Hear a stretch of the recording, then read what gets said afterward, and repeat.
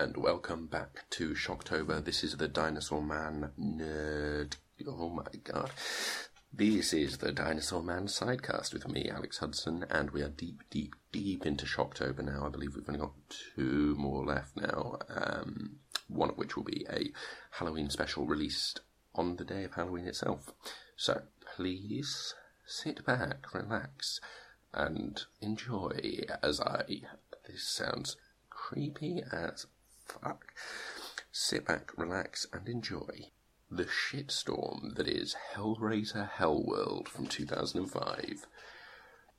Now, if you're not familiar with the Hellraiser series of films based around Clive Barker story, essentially, it's regarding these Cenobites. You'll know Pinhead.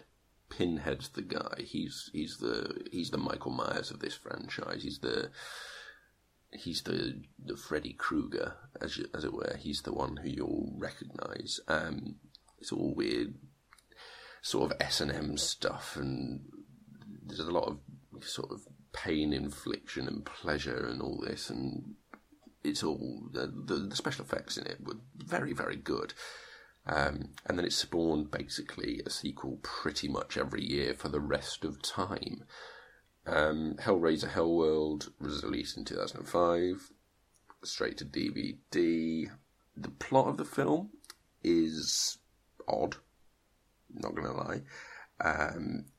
Basically, it's about this group of friends who are all obsessed with this online game called Hellworld, and one of the friends commits suicide after getting too immersed in the game, too involved in it. And then for 2 years they keep on playing the game. You think they might leave.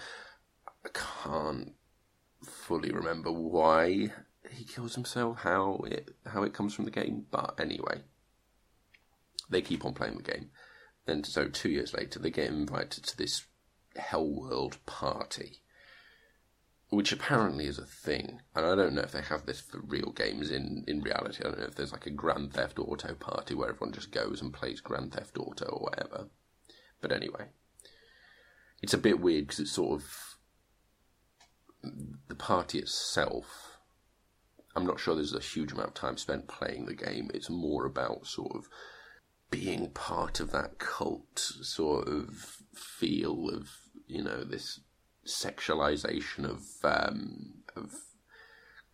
essentially the game seems to be the Hellraiser series, but in a game. So there's all these weird rooms where it's all sex dungeony, and there's these raves where people are no doubt getting absolutely smashed off their faces on all kinds of naughty juices and powders, which I don't approve of. So, irresponsible teenagers, check. All hosted by this creepy old man called the Host, check. And then Pinhead turns up and starts fucking shit up, essentially. So basically these friends all get kind of picked off and killed in ingenious ways and very gruesome deaths, which is what the series is aimed for, to be honest. It's not necessarily the best writing you'll ever get, but the deaths are always quite gory, and it's all skin being flayed and stuff like that. I'd say in terms of the rest of the films that I reviewed this month, this one's probably the most gruesome in terms of the actual physical horror that you see. Essentially, it transpires that the host... I don't want to ruin the surprise for you, but also it's not a good enough film that I want you to go and see it, so I will ruin it. The host is the dad of the deceased friend, who doesn't think that the other friends did enough to save him. Fair enough. So he invited them to the party. He essentially... It's very vague, because it turns out that he gave them hallucinogenic drugs as they entered or something, but then it's not entirely made clear how much of the film has been hallucinations or how much has been real. They're indicating that none of it has really happened.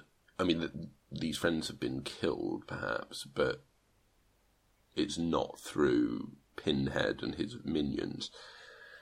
So it's all a bit up in the air about exactly what it is. Then Then he leaves, he tries to bury them alive, he leaves, they get rescued by the police, and then the closing sequence is him, the host, the dad, sitting in this hotel room somewhere, going through this box of his son's possessions, and then he finds this puzzle box, which is the recurring thing throughout the franchise, and opens it up, and then guess what? Pinhead turns up for real this time with his minions, and then they kill him.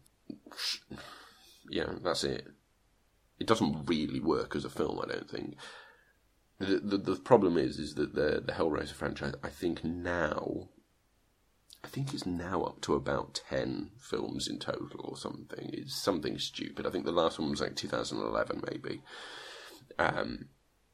I think they're now looking at rebooting it, doing a new sequel that might ignore a lot of what's happened previously. But it's not a good film. The original Hellraiser's fine. The element of Hellraiser that works is the makeup effects are really, really good, considering the sort of budget that they were on, and they did a really good job. But anyone can do that now, and in a world where we've seen Jurassic Park and stuff, it's not going to cut the mustard anymore.